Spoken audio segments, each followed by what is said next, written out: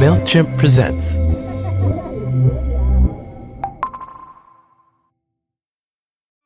Say you're the head of marketing strategy for a small clothing store. You've perfected digital communication with your loyal customers, and now you want to expand into brick and mortar locations. But you haven't totally perfected your segmentation strategy, and double checking the right emails are sent to the right customers just takes so much time. Intuit MailChimp can help. With Intuit MailChimp's automation and segmentation tools, personalizing each email based on individual behaviors is made easy. Intuit MailChimp allows you to share your new product launch with VIP customers who follow every release, run a targeted campaign for more seasonal buyers, and send out location-specific emails to promote your store openings among your new neighbors. They'll take care of your marketing needs so you can take care of your customers' needs. Start refining your email marketing strategy today with Intuit MailChimp, the #1 email marketing and automations brand. Based on competitor brands' publicly available data on worldwide numbers of customers in 2021 and 2022. Availability of features and functionality vary by plan, which are subject to change. People tell you in a rational way, like, it's going to change your whole life. You'll never be the same after you have a kid. And so when you have a kid and it feels like nothing's the same, and if you can't leave the house and you can't get your work done, it feels rational. You're like, right, my life will never be the same. It will now just suck. Rebecca Traister is a journalist, author, and cultural critic whose most recent work focuses on the political power of women's anger. She's the type of person who mapped out a specific life plan on a schedule. By 35, she'd stop smoking, she would definitely have a savings account, and she would be pregnant. And she didn't plan to lose any professional ground after becoming a mother. She quit her day job and signed a book deal when she was pregnant to guarantee that she'd have a career to come back to after the birth of her first child. But picking up where she left off proved to be much more difficult than she imagined.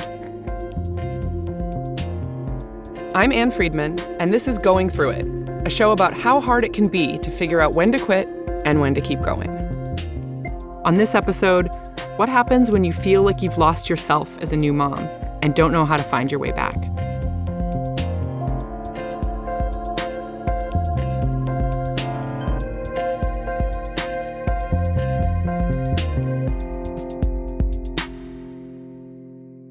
I want you to take me back to your life in your early 30s before you decided to have your first child.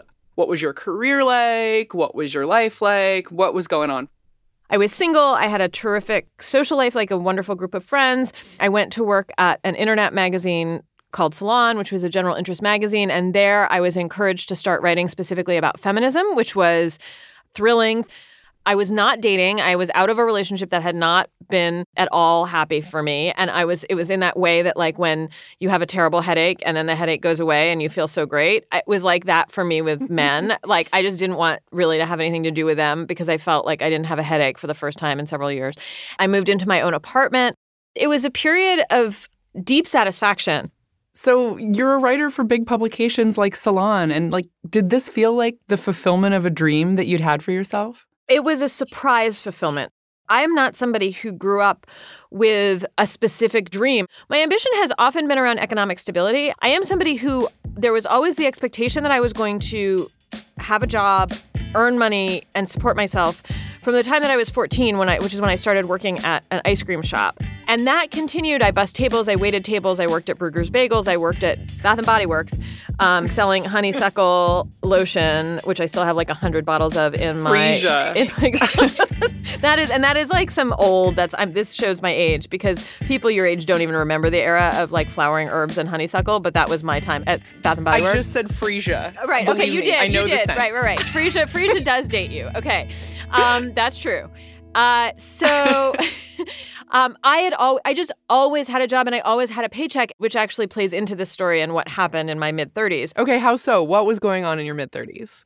I had fallen very hard in love. Again, I had been single, like a nun single, and it was so key to who I was. And it was such a shift for me after falling in love with Darius.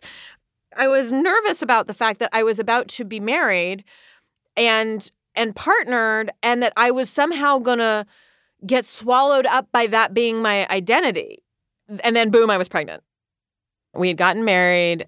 I got pregnant like instantly. We had just barely gotten to the point where we were like, maybe, oh, I'm pregnant. Not supposed to happen that fast. And then what happened next? I was working at Salon, and I think what was happening in my head then was the pregnancy was making me anxious. Suddenly, without having done a lot of pre-thinking about how this was going to have an impact on my career, I was like, oh, shit, there's a baby in me, and it's going to be out, and what's going to happen to my work? And at that point, I was like, I want to write this book about unmarried women. So I wanted to write this book. My last book was written in a year. And I think it felt a kind of urgent need to get a contract for this book. I think it was like, because then I'll know I have to write a book and I'll still have a career after this baby comes. Well, here's where things start taking a terrible turn. So I am also feel for the first time hindered by my job. So my solution, I felt like, okay, I have a solution at hand. I'm going to quit Salon because I'm not being paid enough and it's taking up too much of my time. I'm going to sell the book, take the advance money that I get for the book, have the baby, and then I will work on the book after I have the baby. Did you have conversations with anyone Nope, that was a leading up mistake. to this decision where you floated this idea and were like, what do you think? No, I didn't. I mean, obviously I told like my mom. I have either blacked out what she said, which I have to imagine in retrospect was like, this is a very bad idea, Rebecca. Or I approached her in a way which is a typical of me when I've decided I've come up with a genius plan, which is, this is what I'm going to do. Here are all the reasons it makes sense. Boom, boom, boom. And I have to say, I had been at Salon at that point for 8 years. The thing I said at the time, and I like want to bang my head against the table for having thought this. I didn't want to take my maternity leave pay from them, knowing that I didn't want to go back to work for them when I was done. Like, I was sure in my heart that I needed to write this book full time, that this was a massive project and that I needed to work on it full time, and that I could not both work at Salon and do the book and have the baby, and that I was going to need to quit my job. And the thing I would not be mercenary about, because I was some kind of weird Girl Scout, was, well, I can't take maternity leave and then just never come back. Like, I can't take their money for whatever their policy was, 8 weeks, 12 weeks, I don't even remember. I can't take their money and my health insurance for 3 months and then just knowing that I'm going to quit the job. Like, that would not be nice of me. And no one said to me, hey, Rebecca, you've worked there for 8 years. You have worked through other people's parental leave. There was nobody who would talk sense to me about that in a way that I found compelling enough to listen to them. What did you think that, like, your post-Salon life as a new mother working on this book was, like, actually going to look like in the day-to-day? I think that I imagined that I was going to spend, maybe 6 weeks in, like, pure maternity leave, right? I my husband was also taking leave from his job. It would be crucial to remember here that he, at this time, was working for himself as a civil rights attorney. And so he could give himself his paternity leave, but he wasn't being paid during it, right? Oh, God. I was also not being paid. We were adult people with brains. What were we thinking? I don't know. So my view of what those first few weeks would be like, that would be kind of blissful. We'd have this baby and we'd like not have to go to work and not have to work, that'd be super fun. We'd have some time off. Boy, that sounded fun.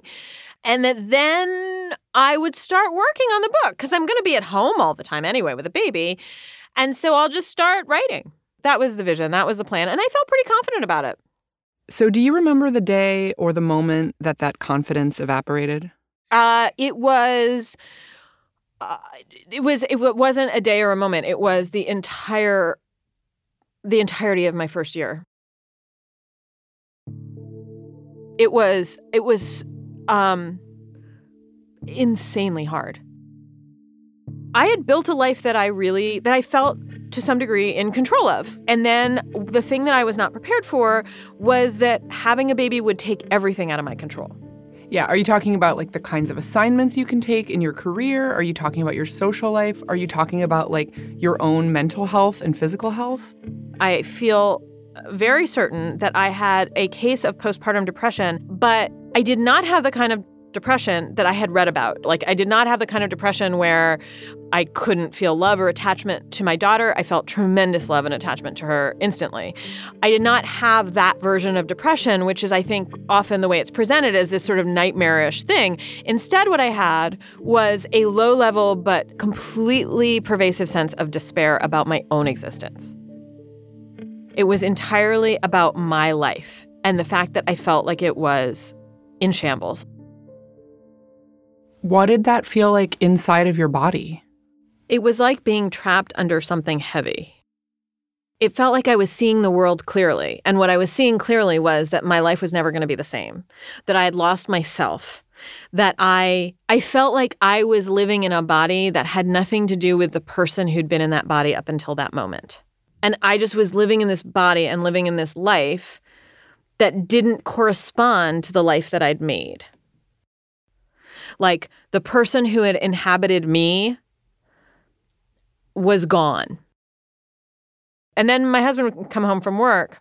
He just had a job where he went to an office and he went to court and he went to jails to talk to his clients.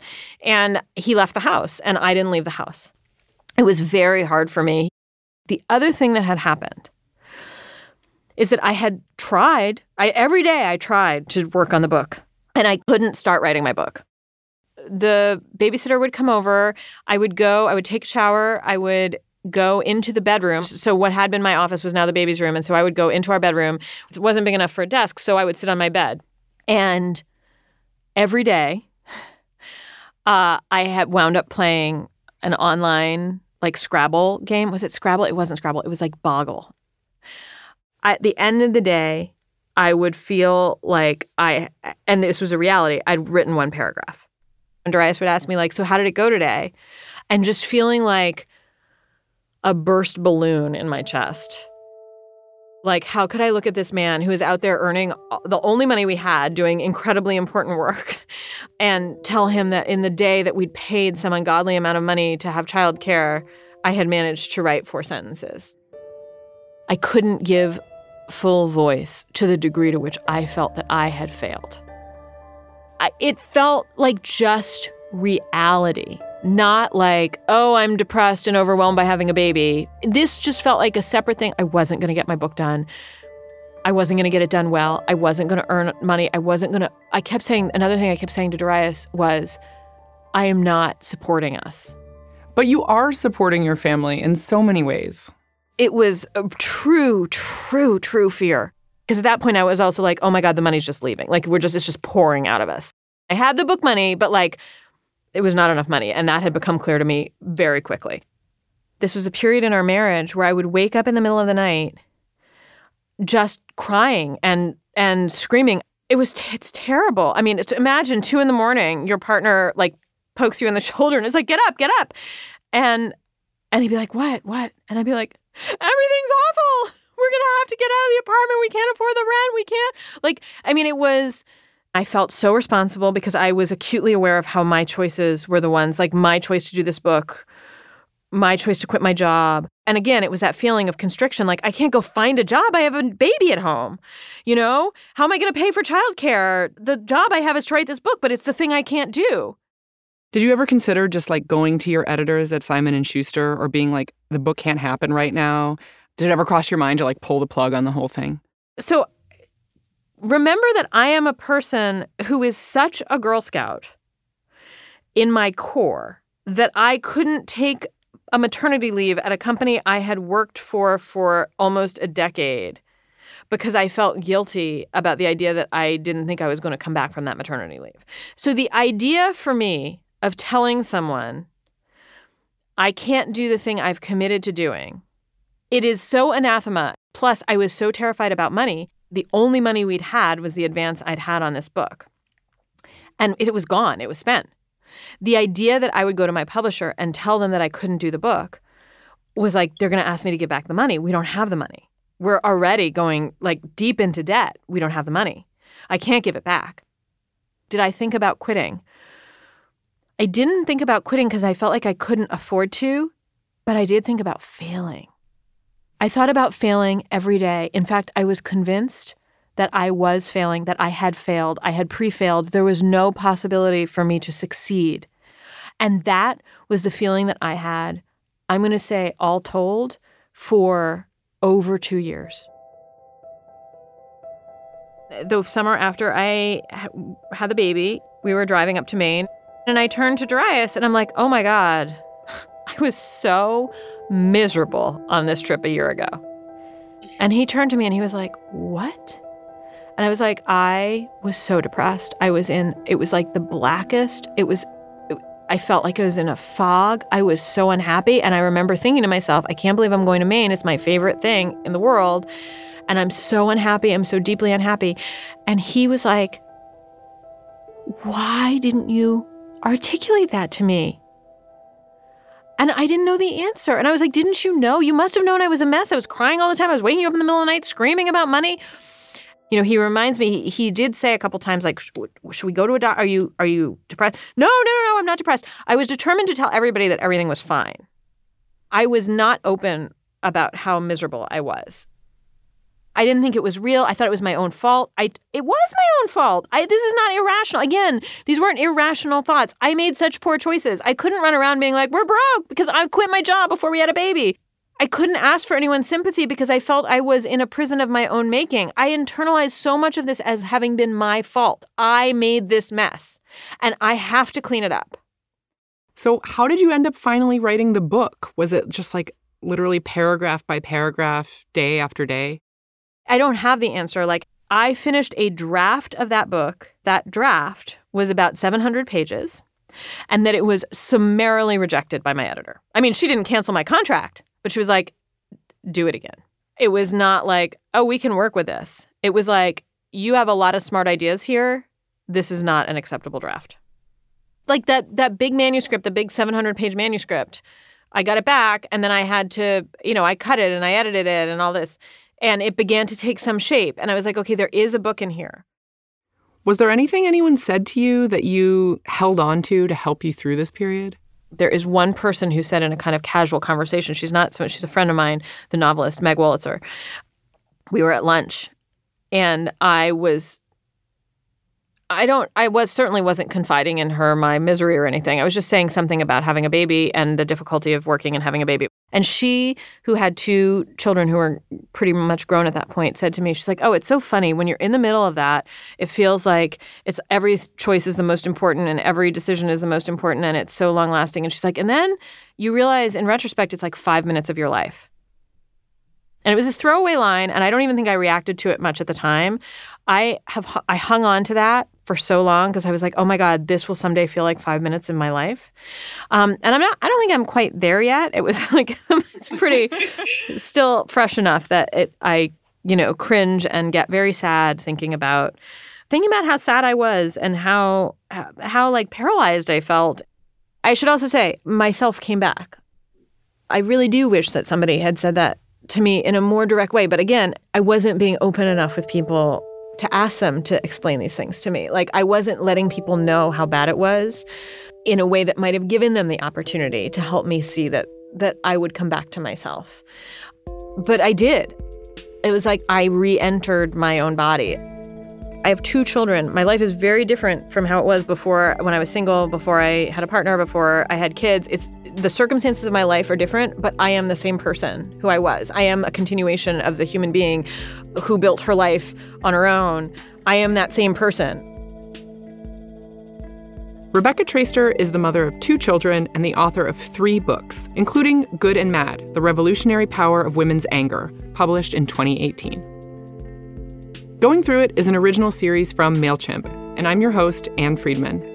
I'm cropped to just the perfect length by producers Eleanor Kagan, Megan Tan, Gabrielle Lewis, and Claire Tai. This episode was edited by Joel Lovell and scored and mixed by Hannes Brown. Thanks to the consummate professional Max Linsky and everyone at Pineapple Street Media.